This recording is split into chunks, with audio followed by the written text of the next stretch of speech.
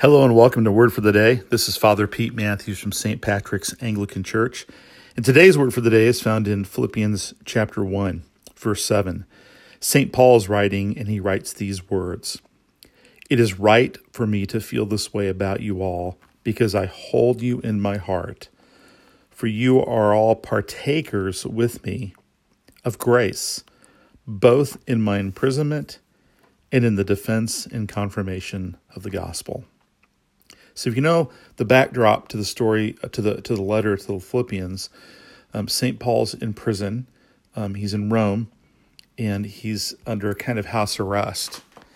In a lot of ways, he's living in a similar way to many of us.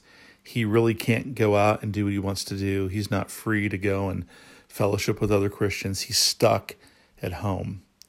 And yet he's still trying to live into his deepest core values as a disciple of Jesus.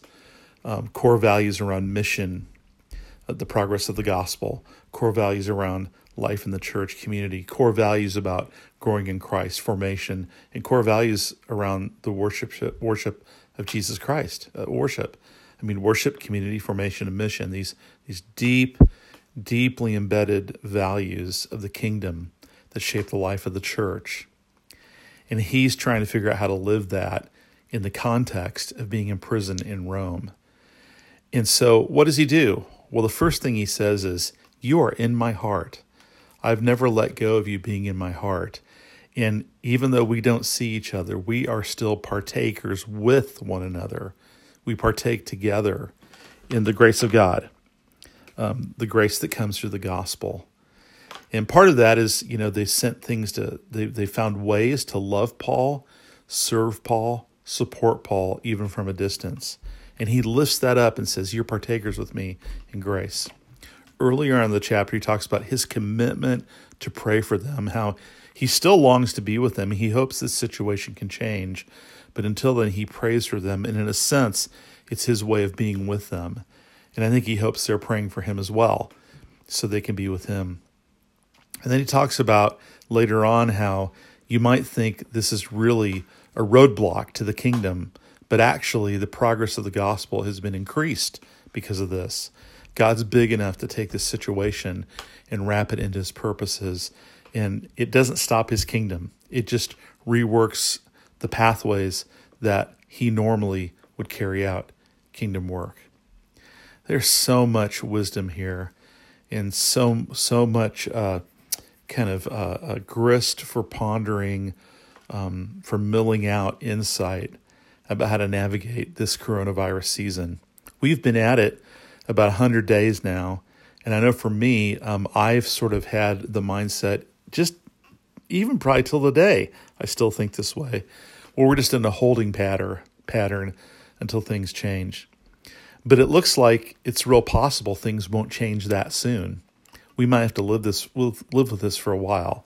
I think it's probably true that of course we'll get a handle on the virus and get a vaccine, and we will go back to a lot of the patterns we had before. But after a long season without them, it'll change us. So the challenging question, I think, is how do we live with all these changes that have to do with how we are together, how we organize, how we get things done, and yet live true to the deeper things. Worship, community, formation, mission, the things Paul talks about in this text. And I think a couple lessons come out of this. One is those things never stop. God is still present. The kingdom is still present, and they can still go forward. Second, we have to adapt. So there's two kinds of change in kind of change literature. One is technical change. That's like, Facebook's not a good way to post our services. Let's try Zoom. That's a technical change. An adaptive change is when all your normal systems and structures for delivering what you value deeply have changed, and you have to adapt without compromising what you deeply believe and what you deeply value. That's a lot harder change, and almost always it's the kind of change where you're kind of groping in the fog to figure out how to move forward. So I think all of us are living with that at all kinds of different levels. We're living with that in our work. We're living that with our families, living that in just our normal life patterns. And as Christians, how we relate to church, we're living with that. The Lord is in the midst of it. the Lord will see us through it, and the Lord has a way for us to figure out how to adapt and move forward. I sure don't know what that way is yet. I don't think really any of us do, but I think we're learning as we're going.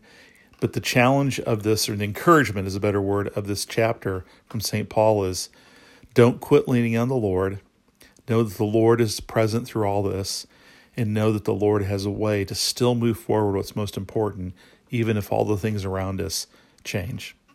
I hope that's encouraging to you, and I hope you have a blessed day. Take care.